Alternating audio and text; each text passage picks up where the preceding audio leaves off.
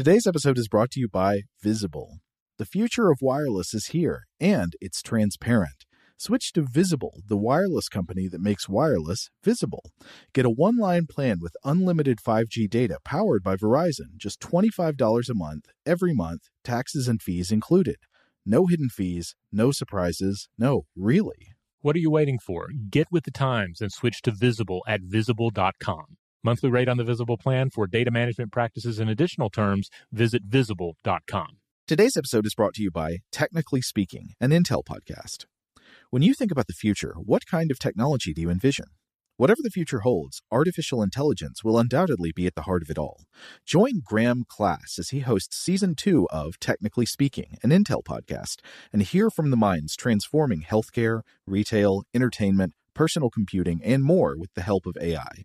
Tune in every other Tuesday and explore the latest technology that's changing our world today and creating a more accessible tomorrow.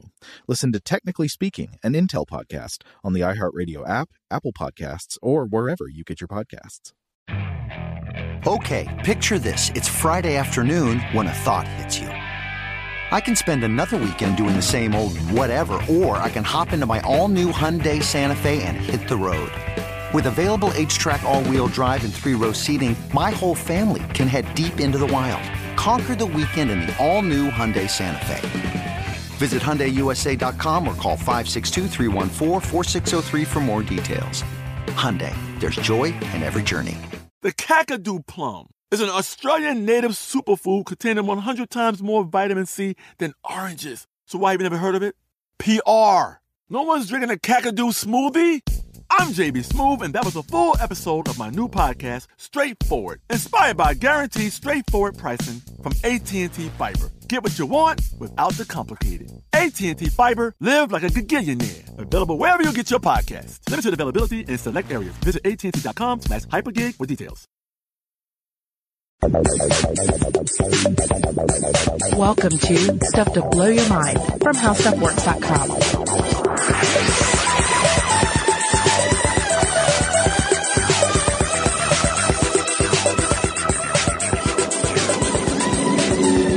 On September 8th, 2016, OSIRIS-REx will launch from Cape Canaveral. It will orbit the Sun for a year, then use Earth's gravitational field to assist it on its way to the asteroid Bennu, utilizing a complex thruster array to match its speed, rendezvous with the ancient rock, and steal a sample and then return home.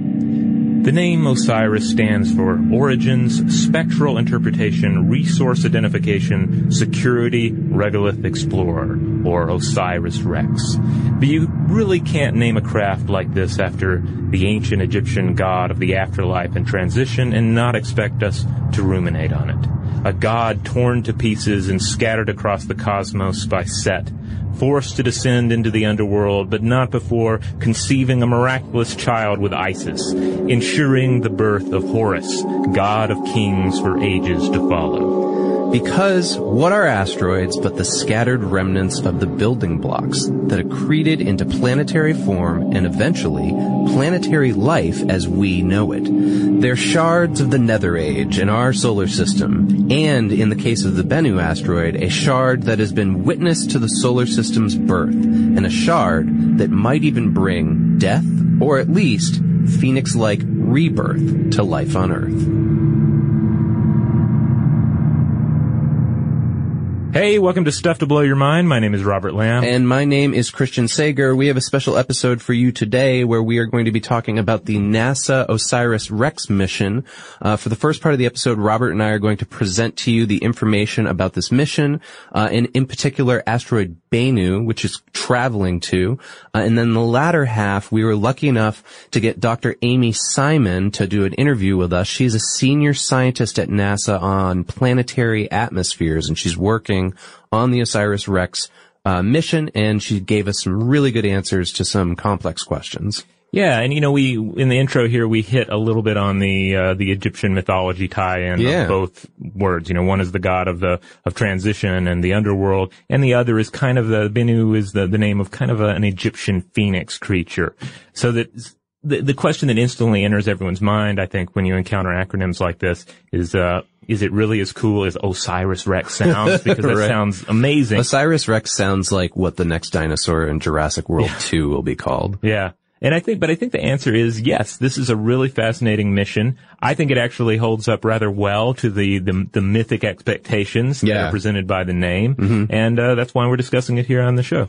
So let's start off by getting into Bennu. What is this thing? You may have heard about it recently because in the last 2 to 3 days before we're recording this, there has been a flurry on the internet, especially on science sites of, oh, is this asteroid going to hit Earth in, like a century or two, right? Right. And then the counter, headlines that are like, no, stupid, this, asteroid is not definitely going to hit Earth. Yeah. And it's interesting because in those headlines, you see our fear rising up about the threat of near-Earth objects.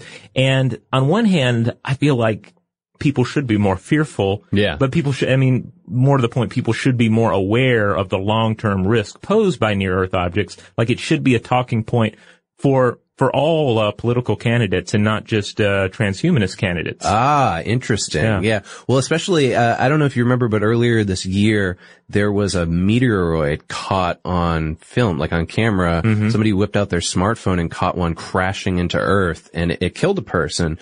And it was, wow, like just seeing something like that was just so real, really jaw-dropping. And this is, that was tiny compared to Bennu. Bennu is, let me see here, 1,650 feet wide or 500 meters. Yeah. But, according to the people at NASA, we don't need to worry because that is, well below their calculations for what would cause like a mass extinction event. Yeah, this isn't going to be till the 22nd century, so there's plenty of time for us to not worry about it. And it's going to be a 1 in 2,500 chance that it'll impact the Earth. But more to the point, it's just the general idea, I think, of like being aware of near-Earth objects and the threats they pose, learning more about those objects, so that we can potentially intercede and protect ourselves. I think that is a very important issue for humans in general. Yeah, and when we talk to Dr. Amy Simon later in this episode, she makes it clear this isn't why they chose this particular asteroid, but yes, planetary defense is a part of their mission. It is something that the people at NASA think about. Yeah. So what do we know about this asteroid? Well, near-Earth asteroid is a weird term, but it was formerly called it had a very generic name, 1999 RQ-36. And as Amy tells us later on, they renamed it Bennu after a contest with students coming up with names. And I think this one won in large part because it ties into the Egyptian themes present in Osiris. Yeah, exactly. And what's important about it is it's carbon rich. And because of that, it may contain clues to the origins of life in the universe and especially here on Earth.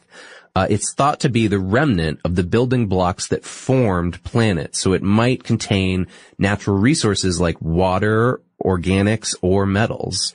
And I realized as we were talking to Amy, because she reminded us that it's so black, it's blacker than like black ink here on Earth. It only reflects 3% of the light that comes at it. So this is really, if it's made of metal, it is the blackest of metals. It is the most metal thing in space. Like imagine wearing all black on a really hot day. You're getting a sense of the situation that's going here and the resulting Yarkovsky effect. That gradually pushes it. And this gradually, changes the orbit of this, asteroid over time, pushes it, causes it to migrate until it encounters, the gravitational, resonance of Saturn. And the regular tugging effect here eventually pushes Bennu into the inner solar system where it experiences close encounters with Venus and Earth. Encounters that then pull apart the rubble, kind of reshape it, turn it inside out, because it's worth mentioning here that it's dark, yes, but it's also just kind of a loose collection of boulders and rock and dust. And there's actually a theory, I don't know if you ran across this one in the NASA materials, that a billion years ago, the Bennu was part of a larger protoplanet. And then it got shattered by a space collision with another asteroid, and this is just kind of the rough remnants of that. Yeah, the theory that I read was that it was thought to have been the material of a nebula, and that was disrupted by an exploding star. Oh, yeah, well, that was the original. Yeah, basically, if you go back far enough, about 4.5 billion years, you just have a stellar nursery of hydrogen, helium, and dust. And this is the birthplace of our sun, the surrounding solar system. A supernova of a nearby star stirs all this into action, spinning off the accretion disk that births the star. And so everything else is in this mix as well. And this asteroid Bennu is essentially a callback to these earlier ages. Yeah, and the idea is essentially, right, like that it's just bits of dust that were like super flash heated together into this molten rock that, like you referred to, it's sort of like a rubble pile, they think. It's not like one big rock. It's just like a bunch of stuff fused together. And it's being propelled by the Yarkovsky effect that you mentioned earlier. Now, okay, just real quick, some numbers on the whole whether it's going to hit us thing or not.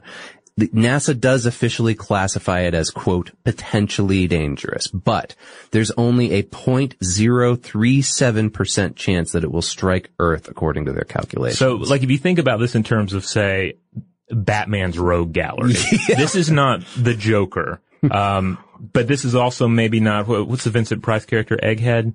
It's not Egghead. Nice. It would be somewhere. You tell me. You're the comics guy. Whew, a real rare Batman villain like that. That poses a threat, but not a complete non-threat. One that I would immediately go to would be a character named Anarchy, and Anarchy is spelled with a K. It's a teenager who's just running around Gotham causing chaotic anarchy. Yeah, so that's pretty low on Batman's rogue gallery. That's not one of his priorities. He lets Robin handle that. Right, but if that particular villain is just going to be close enough for study, then it might be a way to additionally learn how you handle villains and how villains are put together, right? Yeah, and so according to Scientific American, if Bennu did hit Earth, even if we did get within that very, very tiny window of probability, yes, it would devastate a local area, but it's not going to wipe out civilization. It's something we would know is coming. We would be able to evacuate people. It is to do something like on a large level that would possibly cause mass extinction. The asteroid has to be at least 0.6 miles wide, or about 1 kilometer. So Bennu's nowhere near that. Don't worry about it no matter what headlines you see this week. All right, we're going to take a quick break, and when we come back, we will dive into the mission itself, OSIRIS-REx.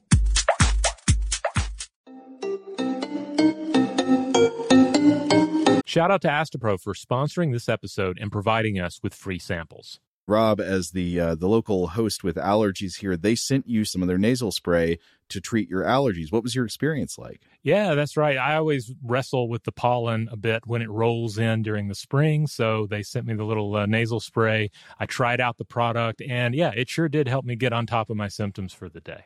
And it's so fast-acting, it was already kicking in before I left the house. Astapro is a first-of-its-kind nasal allergy spray. It's the fastest 24-hour over-the-counter allergy spray. It starts working in 30 minutes, while other allergy sprays take hours. Astapro is the first and only 24-hour steroid-free allergy spray.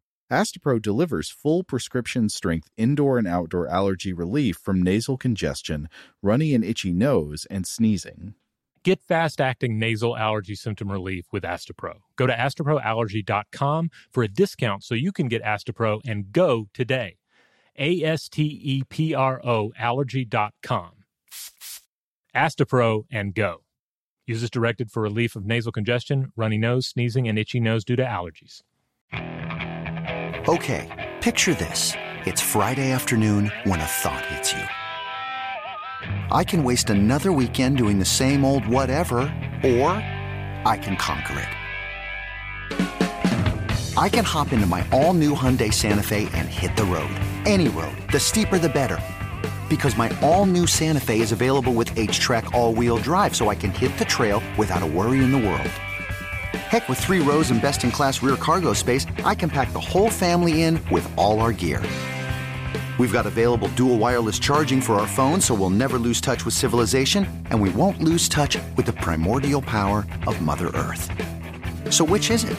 Waste the weekend or do something a little more epic? And conquer it in the all-new Hyundai Santa Fe.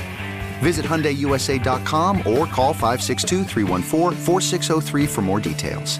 Hyundai, there's joy in every journey. Today's episode is brought to you by eBay. eBay Motors is here for the ride. Remember when you first saw the potential? And then, through some elbow grease, fresh installs, and a whole lot of love, you transformed 100,000 miles and a body full of rust into a drive that's all your own. Look to your left. Look to your right. It's official. No one's got a ride like this. There's nothing else that sounds like, feels like, or looks like the set of wheels in your garage. With over 122 million parts, you can make sure your number one ride or die stays running smoothly, so there's no limit to how far you can take it. Brake kits, turbochargers, engines, exhaust kits, roof racks, LED headlights, bumpers, whatever your baby needs, eBay Motors has it. And with eBay Guaranteed Fit, it's guaranteed to fit your ride the first time, every time, or your money back. Plus, at these prices, well, you're burning rubber, not cash. Keep your ride or die alive at ebaymotors.com. Eligible items only. Exclusions apply. Today's episode is brought to you by Technically Speaking, an Intel podcast. When you think about the future, what kind of technology do you envision? Whatever the future holds, artificial intelligence will undoubtedly be at the heart of it all.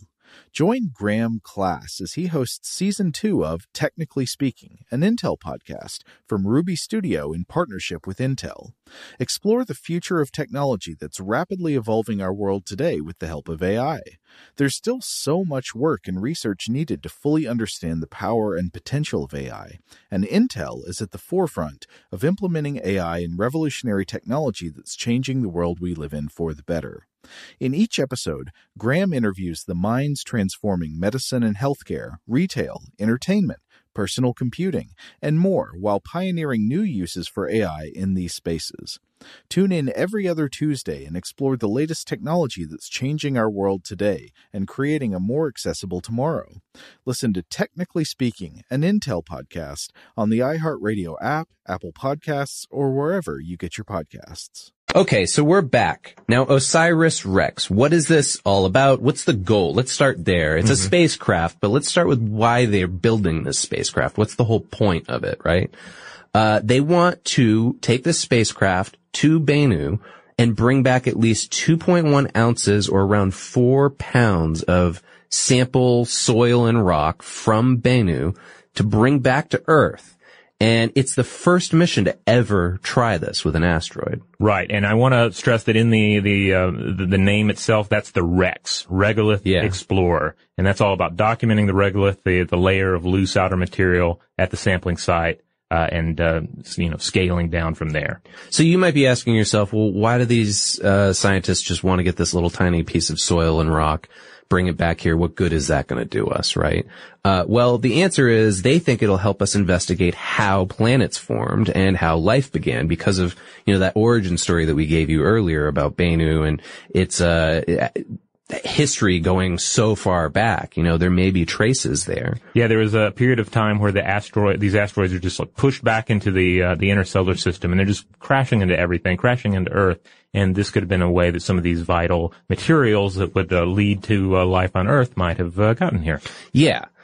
And so this mission, there's so many people contributing to it. There's NASA, there's several universities involved. Lockheed Martin built some of the materials that are on the spacecraft, but it's managed out of NASA's Goddard Space Flight Center, which is up in Greenbelt, Maryland for us here in America.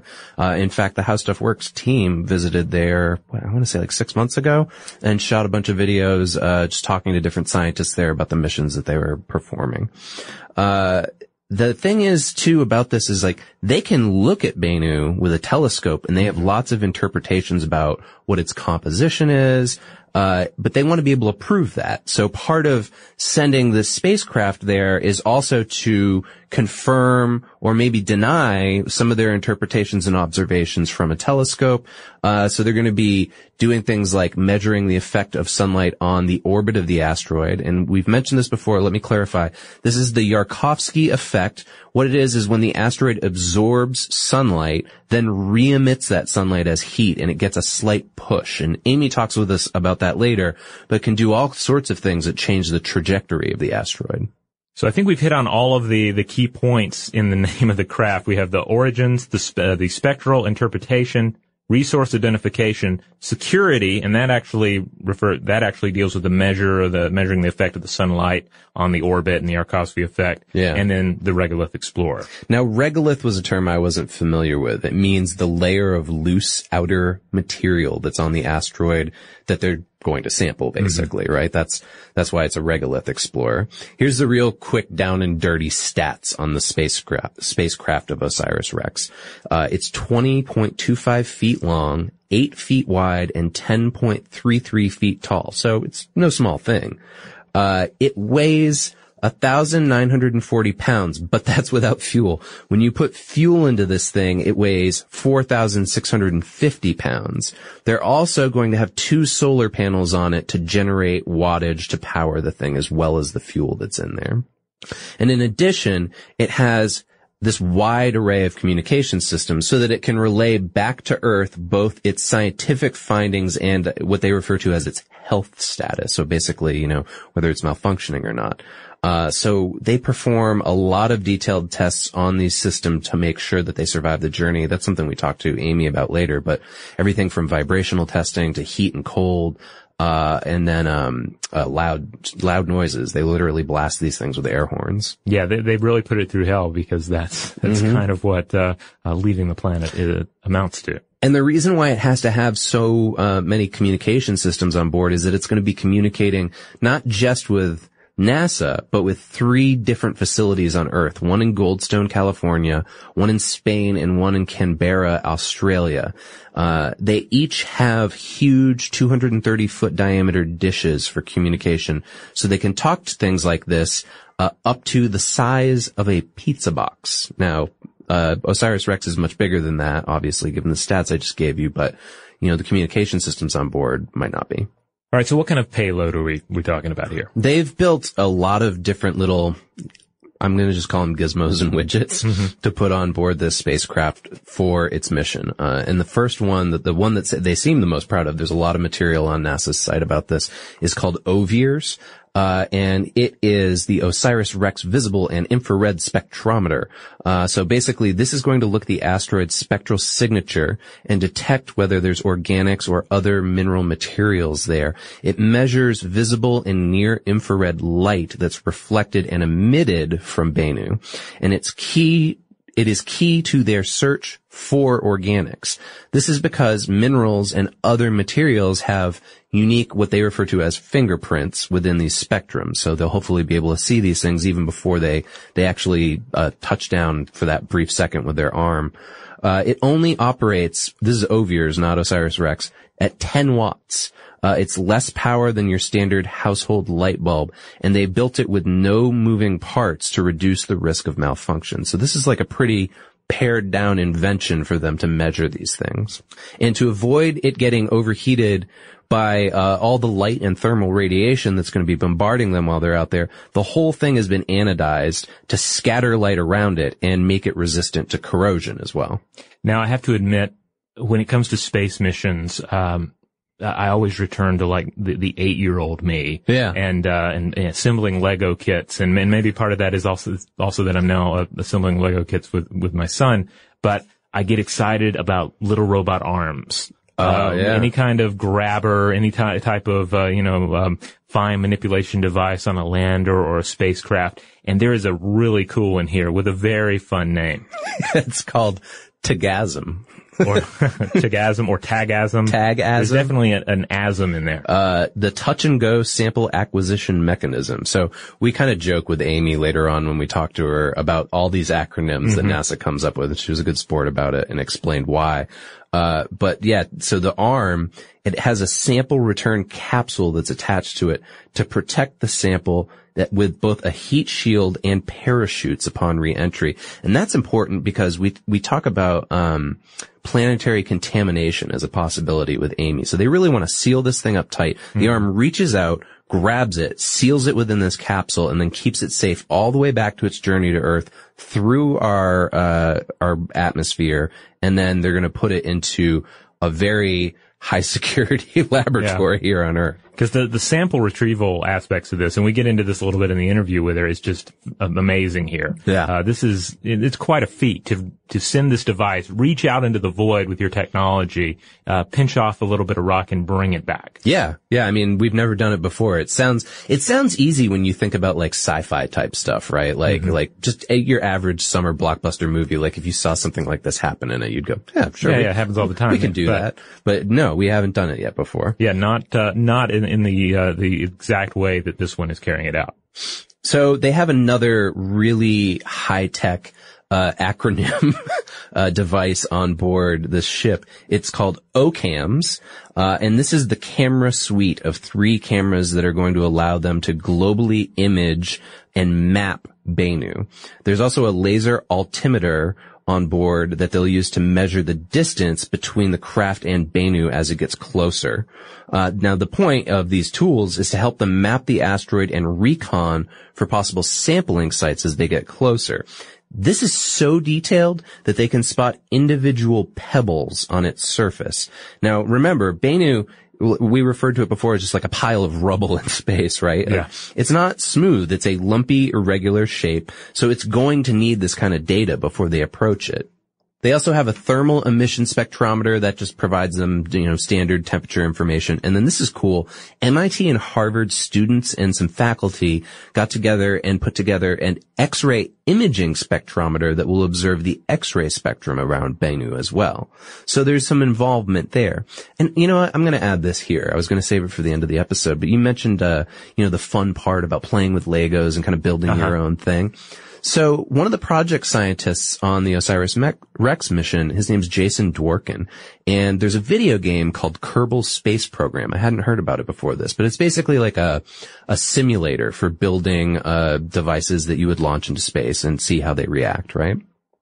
He presented to the fans of the video game in their forum. He said, hey, I got a challenge for you. Can you build a replica of OSIRIS-REx and successfully return an asteroid sample to Earth? And he himself tried to do it over and over again, and he didn't have very good results. The game essentially simulates what it's like running a space agency on like a sort of like alternate version of Earth.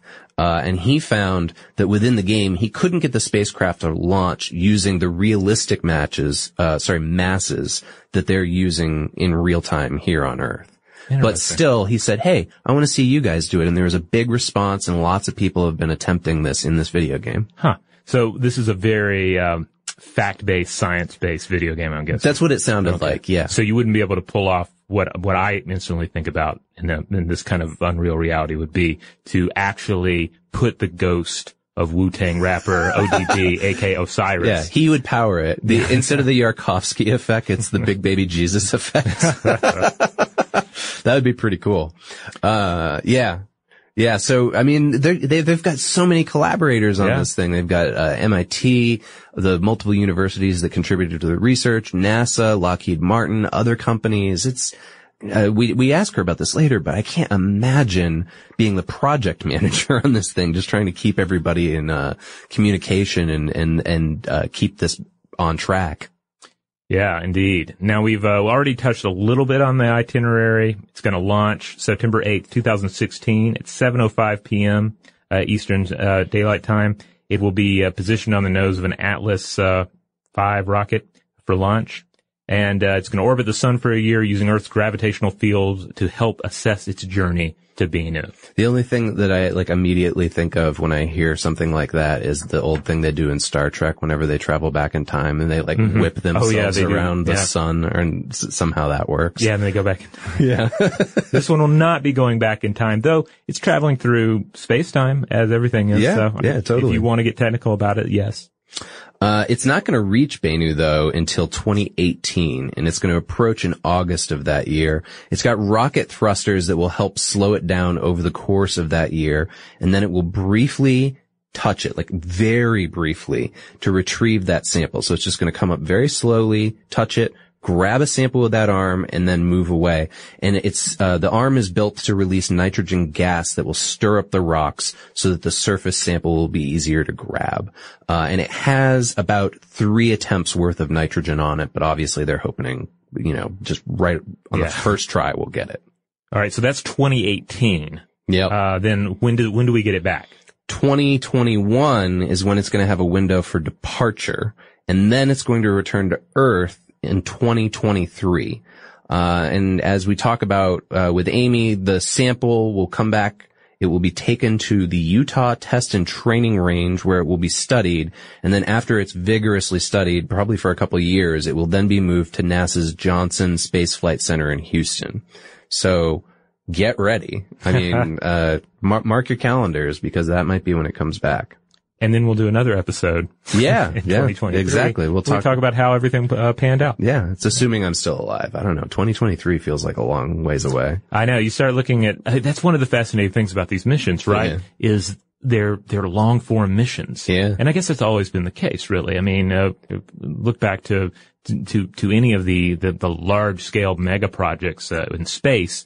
Some of the earlier ones definitely had a more, accelerated time frame in many respects, but still things like the Voyager and Pioneer missions. Oh yeah. Those were in it for the long haul. Yeah, absolutely. And I would imagine that if you're on these teams too, you have to think in longitudinal terms like that too, as even in terms of staffing, right? Mm-hmm.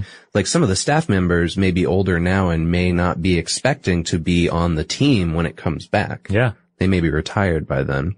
So that's what we've got for you on OSIRIS. Those are the general facts. That's the plan, the mission, the itinerary, all the stuff that's on board it. Now we're going to talk to Dr. Amy Simon, and she's going to fill us in on the more complicated scientific matters behind the mission.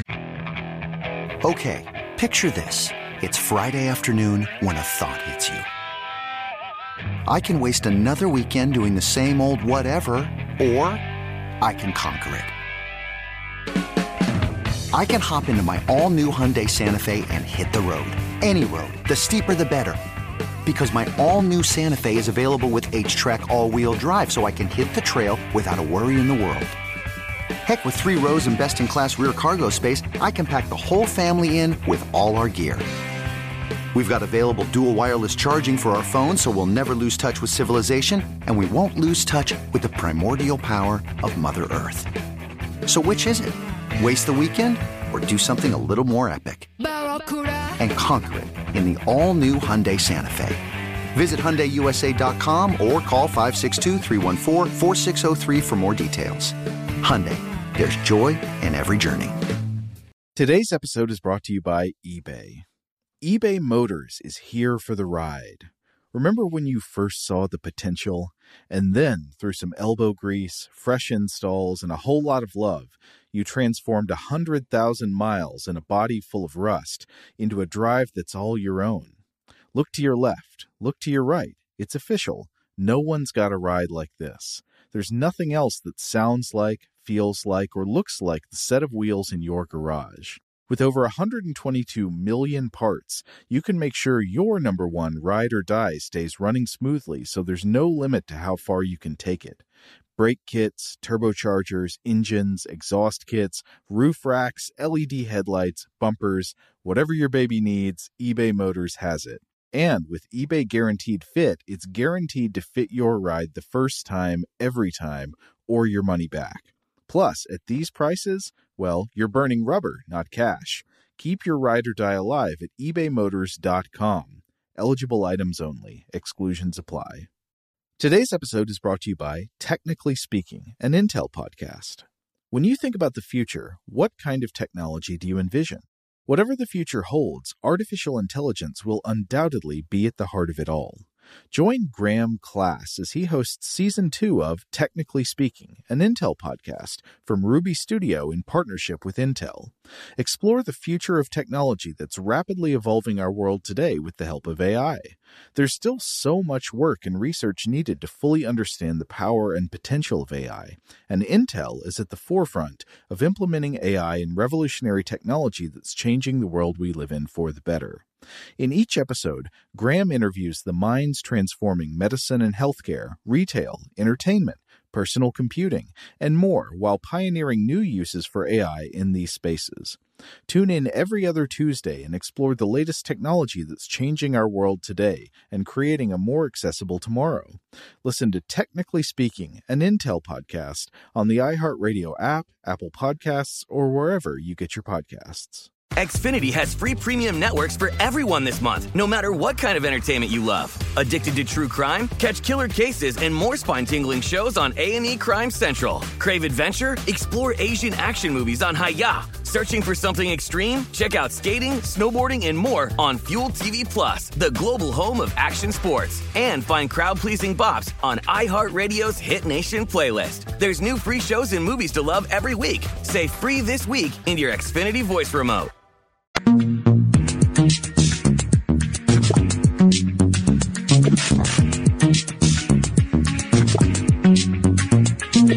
What is it about Bennu that makes the team think that it may contain clues to the origins of life? So when we were proposing the OSIRIS-REx mission, we had a choice of hundreds of thousands of asteroids to pick from. And the reason that Bennu stuck out in the first place is, for one thing, it's a very, very dark asteroid. It's extremely black.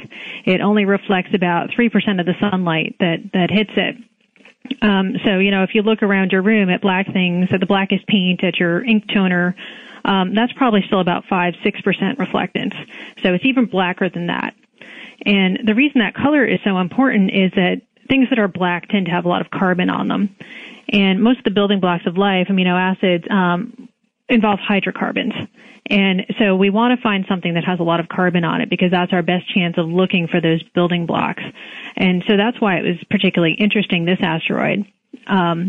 It was also nice because this asteroid is an Earth-crossing asteroid. It's a near-Earth asteroid, so it's easier to get to than some of the ones farther out in the solar system. It's just an interesting object because it does cross the Earth's path. And so this is the type of thing we think back in the formation of the planets and Earth that might have helped put those hydrocarbons and things that we needed for life here. So that's why we want to study this particular asteroid. Okay, so to clarify, you mean asteroids like this potentially impacted with Earth, bringing materials like this here? That's right. We certainly know that at various points in the solar system history and the formation of the planets that all these bodies were floating around, and a lot of them would have hit the surfaces of the planets as they were forming. And we think comets brought water, for example, but we think that asteroids in particular, because those are the primitive leftover pieces from forming the solar system, will tell us about those things that hit very early on. Okay. So one of the things that I read about in the fact sheets and the research that NASA's put up online about this mission was that you're hoping that this will affect the future of space exploration as well, because you may rely on the materials that are found on asteroids like this. Can you explain that a little bit further? Sure. So as we want to go farther out in the solar system, particularly with people, we run into the problem that you can't bring everything with you that you need because humans require a lot of resources, water, for example. So what we want to do is study these objects that are on the way to more distant places and see what's on their surfaces. So, for example, if there was a big cache of water ice, that's something that a mission could go pick up and bring its water along the way instead of having to carry everything from launch all the way out. Got it. Okay. So we'd like to look for those resources. Okay.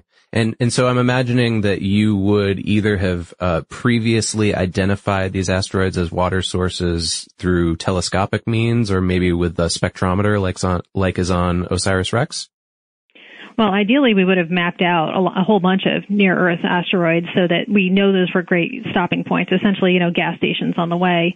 But the reality is we won't be able to send a mission to every possible asteroid. So what we can also do is look at the class of asteroid.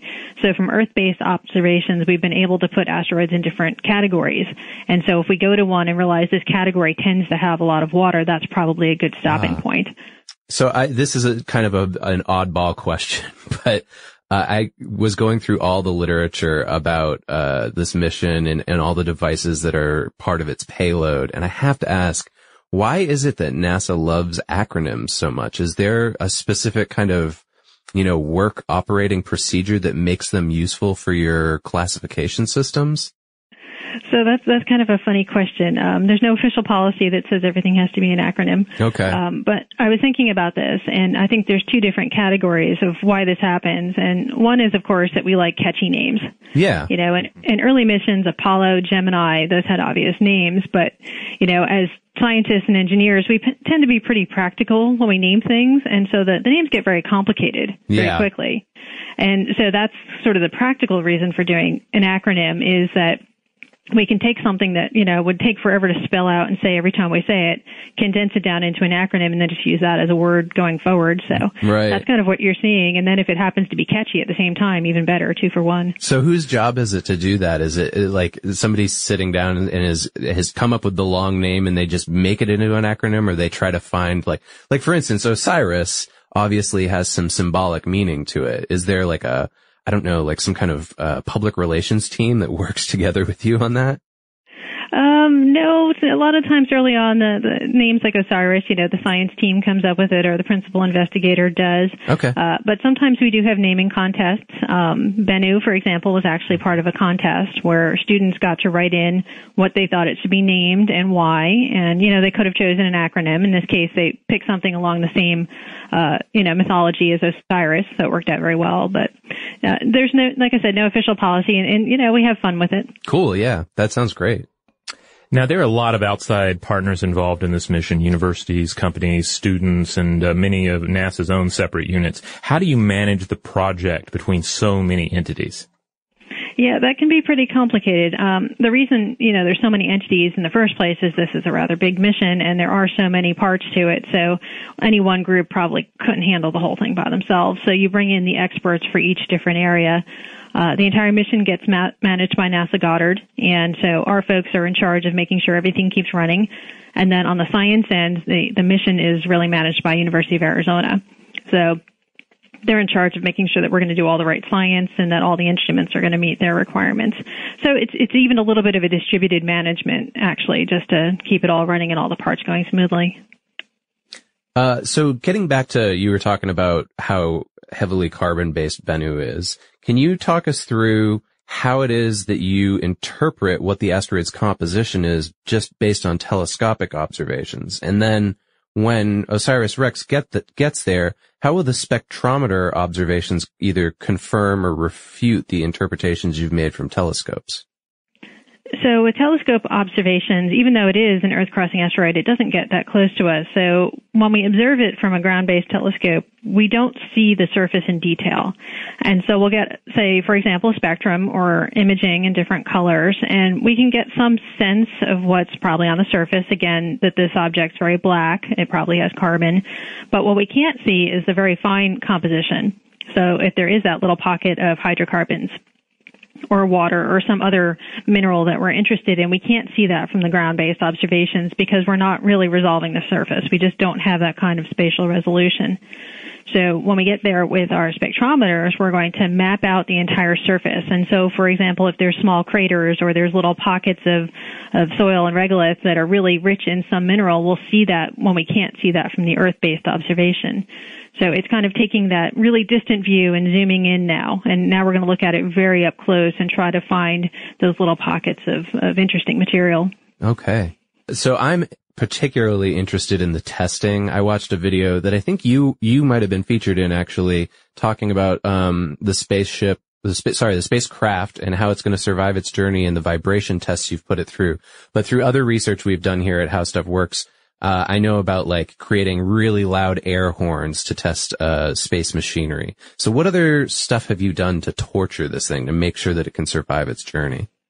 Yes, we torture these spacecraft and the instruments pretty hard, in part because, you know, they have to survive the launch, and once they're out there, we can't go back and fix them. And so what we do is, this is a case where we have these crazy test procedures written up where we're going to test everything to the limits we think it's going to see in space, and then a little bit beyond that. And so one of the first things we do is vibration testing. And in that case, what we do is basically we're going to shake the instrument or the spacecraft as hard as we expect to see it launch, because that's typically your biggest vibration source. It's that huge launch vehicle. So we'll shake it really hard and make sure nothing falls off, nothing breaks, everything is still working. So that's one of the critical tests that we do. Another one we do is basically electromagnetic interference. So we want to make sure that none of the different instruments or spacecraft systems are going to interfere with each other. And so we'll basically blast it with different types of electromagnetic radiation and make sure nothing breaks. And so that's probably one you don't hear as much about. Make sure the electronics don't get affected by each other, essentially. Yeah. We do the thermal testing. That one's actually quite interesting, thermal vacuum testing. And so, we take things to very extremely cold temperatures, hundreds of degrees below zero. And most people would probably believe that about space, that it gets that cold. But what they don't probably consider is that we also take it to, 400 degrees above zero. Right. Because things also get very hot in space. And that's because you're directly exposed to the sun with no atmosphere in between. So we don't tend to think about those temperatures here on Earth, but that atmosphere protects you from cold and hot. Yeah. And so we take it at, ridiculously cold temperatures and extremely hot temperatures, and we make sure, again, nothing breaks. We have, special epoxies and seals and things like that on different parts of the spacecraft and instruments. So you want to make sure that those things aren't going to be affected by the temperature. So, we do this in stages. You'll do one of these tests, for example, this thermal test, and then you'll take it to vibration, and then you'll take it back to the thermal test. So we do it a couple different ways to make sure none of these things have affected any part of the spacecraft. Okay. Wow. So that's like years of work, I would assume, doing all of that testing and making sure that it can survive all those scenarios. It is. And when, this testing is fairly complicated to get to those cold temperatures, we use liquid nitrogen and in some cases liquid helium even. And that sort of test is fairly complicated and expensive. So it's not something that you just do during normal work hours. Right. You have to do this testing 24/7 because when you're in the chamber and running those things, you don't want to stop the test. So not only is it long, it's also, very long hours. We have people working overnight shifts to do this testing. Wow. Okay. Yeah. I remember reading about one of the air horns that the European Space Agency has, and that it could just absolutely annihilate a human being if you were exposed to it. So I'm always we have warning lights all over the place during testing. Yeah. Okay. All right, we're going to take a quick break, and we'll be right back with Dr. Amy A. Simon. Hey, everybody, you know the feeling you get when you can get things done with just one click of your mouse? It can't get more convenient than that. And now you can even get your mailing and shipping done without leaving your desk, thanks to Stamps.com. Stamps.com turns your PC or Mac into your own personal post office that never closes. Talk about convenient. You can buy and print official U.S. postage for any letter or package using your computer and printer. Then just hand your mail off to the mail person or drop it in a mailbox, and you'll never have to go to the post office again. We use Stamps.com here in the How Stuff Works office when we need to send out the odd bit of merch or correspondence, and we want you to try it as well. So right now, sign up for Stamps.com and use our promo code STUFF, S-T-U-F-F, for this special offer. You'll get a 4-week trial plus a $110 bonus offer that includes postage and a digital scale. So don't wait. Go to Stamps.com right now before you do anything else. Click on the microphone at the top of the homepage and type in STUFF. That's Stamps.com, enter STUFF, and start mailing things. So the planetary defense angle of the mission has received a lot of attention recently due to, frankly, hysterical reports in the media about Bennu's slim chance of hitting Earth in, I believe, the 22nd century. How big of a factor is that in this mission, and can you explain to our audience why it is ultimately a slim chance? Right. So, it was not a deciding factor in which asteroid we went to. It is an Earth-crossing asteroid, and it turns out it does have currently about a 1 in 2,700 chance of impacting. But what people need to understand is how we come up with that number. And so when an asteroid's first discovered, we have one point of data where it was in the sky. And to actually make it a discovery, we need a second point, so we follow it up. We take those 2 points or 3 points, however few we have, and we actually run it through a model, assuming all the gravity we know about from the planets and the sun, and we run it forward. And we basically see when it would cross the Earth's orbit at the same time the Earth is nearby. And we put error bars on that, and that's how we come up with a number. And basically what happens is going forward, people take more and more observations. And so every once in a while, you'll hear about an asteroid that has a 1 in 100 chance, 1 in 200 chance of hitting us. Yeah. And then we take some more observations, and suddenly it's 1 in a million. And it's because these things don't move in a straight line, right? So we need more observations to basically fill in that curve and figure out where it's going to go. But there's one other factor that we don't know about, and that's how the asteroid is reacting to being pushed by sunlight. Right. And this is the Yarkovsky effect? Right, the Yarkovsky effect, which is actually kind of complicated, where you have sunlight, and in this case, the photons coming off the sun act as particles. So they exert a pressure. They're pushing on the asteroid in one direction. But especially these very black asteroids, they heat up. Now they're also rotating.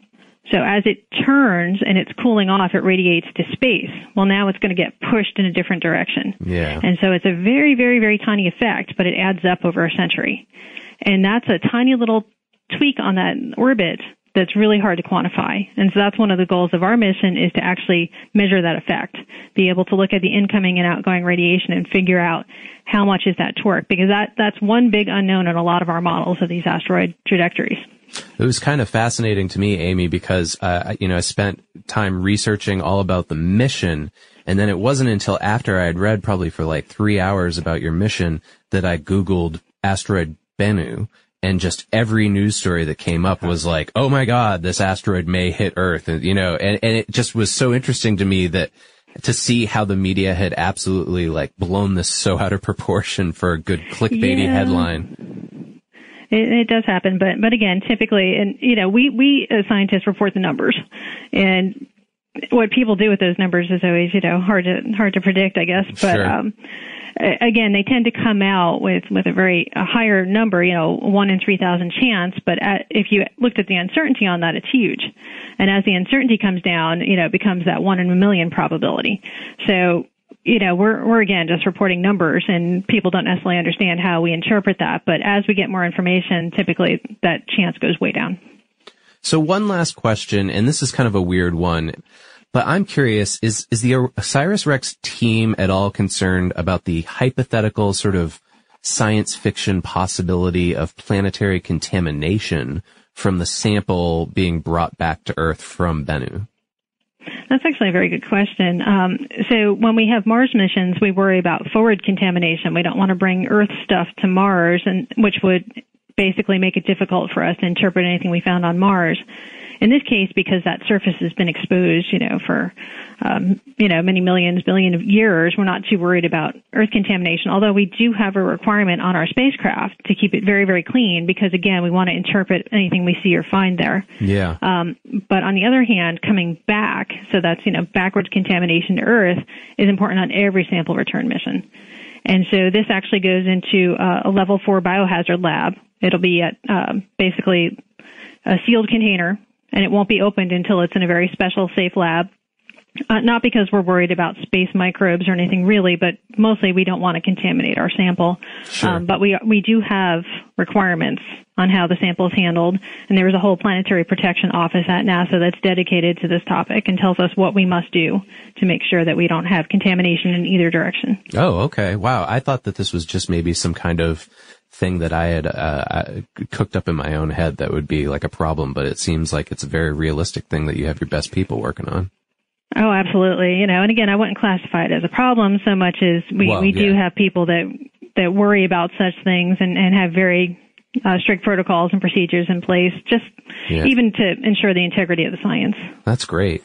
Now, in terms of missions that have essentially, reached out into space and brought back material samples, just to give everyone a little more scope, like how does this fit in with the collection of samples? Like how many different samples roughly have been brought back from asteroids or the moon, et cetera?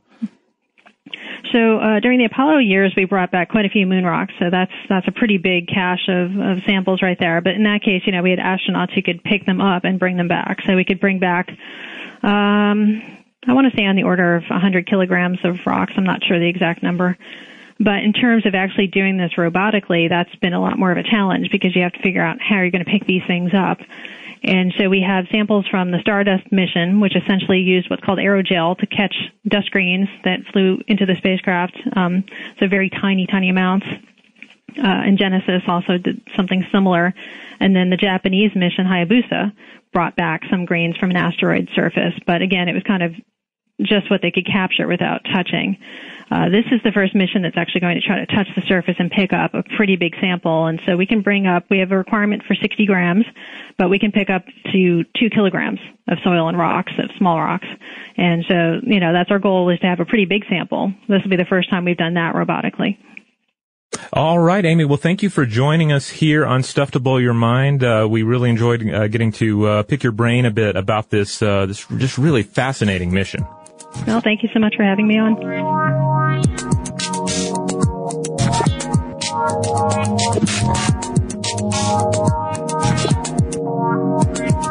All right, so there you have it, an introduction to this fascinating mission, OSIRIS-REx. We got to discuss the craft, the destination, and we got to talk to an expert about it. And if you want more information about it, if you want to just really get into the nitty-gritty and just follow the OSIRIS-REx Odyssey, you can head on over to asteroidmission.org. Yeah, they have tons of materials on there. NASA's public relations team is working overtime to educate us, the public, about what they're doing with this mission. They have stream of blog posts, up-to-the-date videos. It's really cool. And I, honestly wish that we had more time with it, but, I took a good 3 or 4 hours with it to get us prepped to talk to Amy. So, if you have, maybe some more ideas about OSIRIS-REx, or maybe there's a mission that NASA's doing that you think we should cover, or there's something more space related that you'd like us to cover, because we just did, moons of Saturn. We've talked about Jupiter before.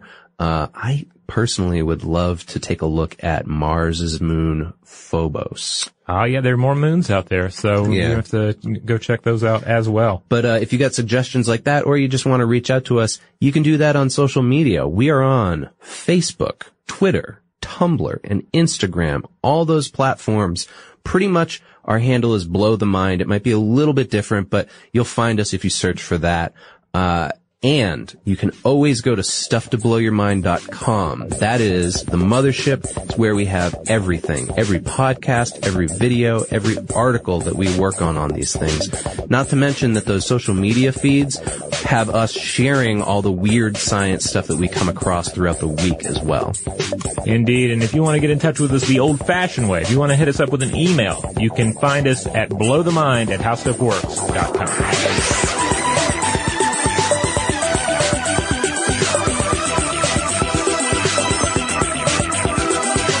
For more on this and thousands of other topics, visit howstuffworks.com.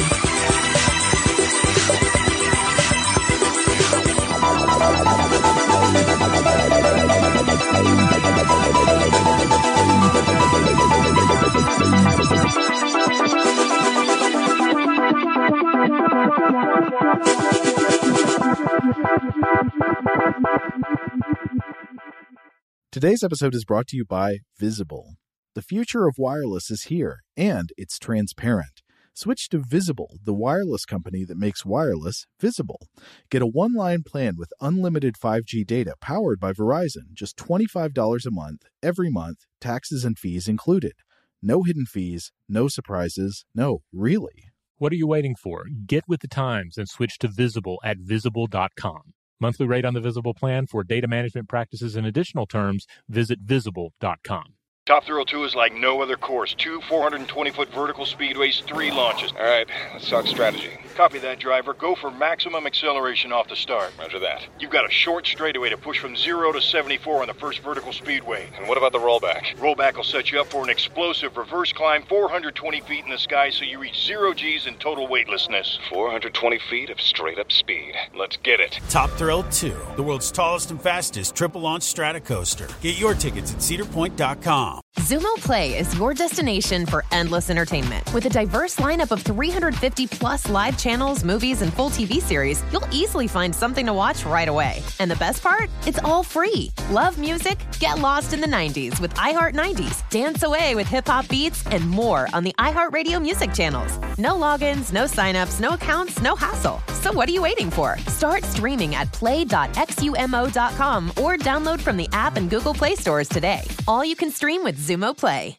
Xfinity has free premium networks for everyone this month, no matter what kind of entertainment you love. Addicted to true crime? Catch killer cases and more spine-tingling shows on A&E Crime Central. Crave adventure? Explore Asian action movies on Hi-YAH. Searching for something extreme? Check out skating, snowboarding, and more on Fuel TV Plus, the global home of action sports. And find crowd-pleasing bops on iHeartRadio's Hit Nation playlist. There's new free shows and movies to love every week. Say free this week in your Xfinity voice remote.